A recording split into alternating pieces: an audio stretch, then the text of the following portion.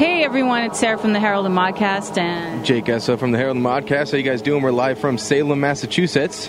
With James Lurgio, who is the owner of an amazing shop here. Hi, I'm James Lurgio. I'm owner and operator of Count Orlok's Nightmare Gallery, Salem's only monster museum, which is a cinematic wax museum. Life-size movie monsters made by Hollywood special effects people. They go from the 20s to now. Everything from Nosferatu to Freddy, Jason, zombies, aliens, werewolves, the whole nine yards. And you just saw it. What do you think? We love away. it! Like, we live in LA. The detailing and the incredible. specifics on each monster mold, it's incredible. Very impressive. What was really interesting to me were the little cards you have that have little tidbits from the movies. And what people don't know, and one of the things that we were just talking about was the actual origins of the Michael Myers mask. Michael Myers, the actor who happens to be here today signing autographs, Tony Moran, if anyone's in Salem, to come down.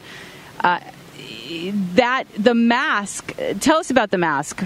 So in the original movie, they purchased a mask that they saw in a Halloween shop for $2.73 or something like that. And they obviously wanted to make it look different, but it was actually a Captain Kirk mask.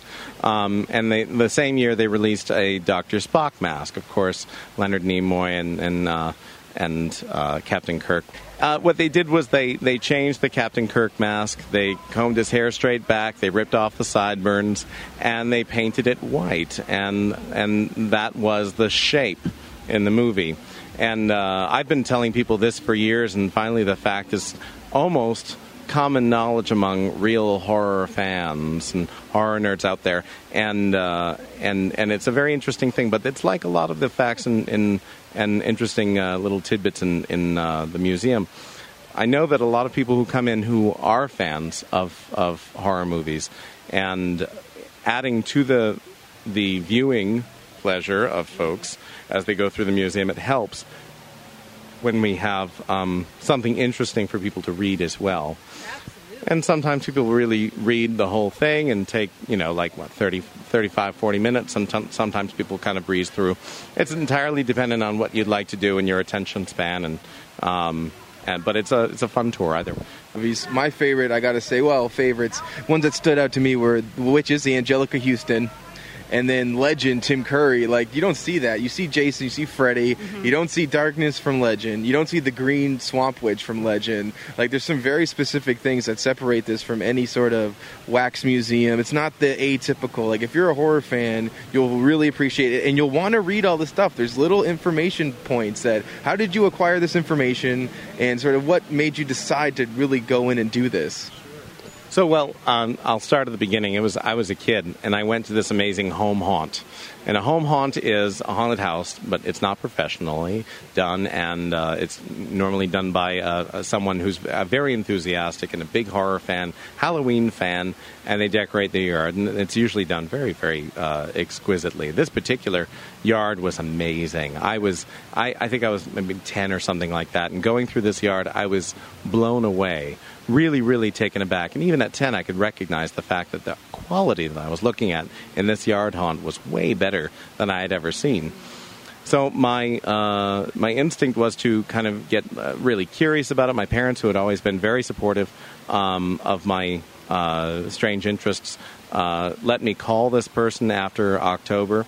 And I did, and he was nice enough to invite me into his house to see the crazy cool collection of stuff.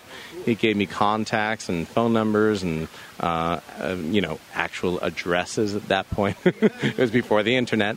And I got to do some really cool collecting. I would just save every bit of my paltry allowance for heads and strange things. And it went from collecting heads to, the severed heads and coffins, and eventually I did a haunted house. I had this collection of odd things. A friend of mine approached me and said, would you do a museum, like a horror museum, for my attraction? And I said I would, and so I did that for 3 years. What was his attraction? Well, at the time it was called Hallowscream Park in Boston. It was at the Boston Bayside Expo Center, which eventually he ended up buying the Spooky World name and using Spooky World for 2 years, yeah. And that was the third incarnation of Spooky World. It started in Berlin, then moved to Foxborough, then it was in Boston. Now it's in Salem, New Hampshire, I believe. Or Litchfield, New Hampshire, either one. So that ended up being, fun. I did the museum there for 3 years, and people kept on asking, do I have this on display year-round, this museum? And I said, no, but I know I should, So is it year-round now? Is it year-round in Salem now? Salem. It's been year-round. I should say not necessarily year-round, but we're open for 9 months out of the year. We're open March through November. Yeah, and the quality of this, there's so much of the stuff is just sort of touristy, money-suck, ticky-tacky stuff. Not this. And this is the admission price is really fair.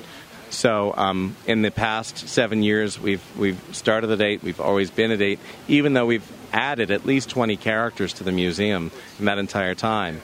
So while the museum itself is continuing to expand within itself, we're not going to knock down walls anytime soon.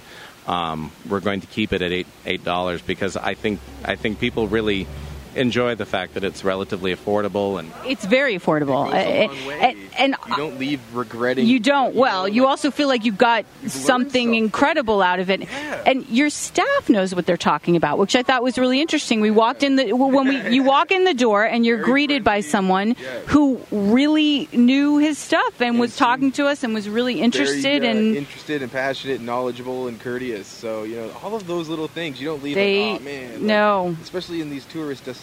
And we're snobs. We go to a lot of places, and we are really critical. Yeah. So, sure, That's what we kind of do the podcast. Honestly, I found when I was coming into Salem, I realized a lot of the attractions were very much the same as they were when I was a kid. I came here when I was 10, and some of them were not as great as when I was a kid. And I thought, oh, what happened to that? Why is it not as good now? And I found that as much money as they tend to bring in during the month of October and the rest of the year, they really don't reinvest, and that's really sad. Now there are other museums that do. The beautiful historic attractions in town, like the House of Seven Gables and the Witch House, and the Peabody Essex Museum has a $14 million operating budget. It's a huge place. We, on the other hand, don't, and we have this. As the owner, I've always been very specific about the monsters. It's my own personal collection. I started collecting them when I was very young kid, and they're my babies. And I want them to look as good as they can. It feels like these are someone's babies, and like the signage, the backlighting, it's all very nicely finished. I really appreciated the sort of maze that you go through, because it's not really a haunt, but it feels like a haunt, and there's little things up on the walls, and it's logistically mapped out well too. So there isn't a lot of backup with people walking through. Smart. It's incredibly smart. I want to ask you. Yeah. Don't come tomorrow. It's going to be really backed up. Well, we understand that. I love the old school movie characters, and I wanted to hear a little bit more about that. Just there were so many little tidbits there that I hadn't heard about. The Christopher Lee and Peter Cushing. Talk about that stuff a little bit. Well, nothing makes me happier than when someone comes into the museum who really doesn't know much about the earlier movies. And when I say earlier, I don't mean 80s. I mean 20s through to the 50s, let's say. And then they leave with a little bit of an education with what came before. And I think it's very important to have that kind of background so you can appreciate what we've got now. It's a very different kind of horror atmosphere. Obviously, movies were made differently back in those days. And a lot of people don't have the attention span to watch the old movies because they move slower. They do. They do move slower. Is slower. It's how they made movies then, and there's less effects. Exactly, and appreciating them.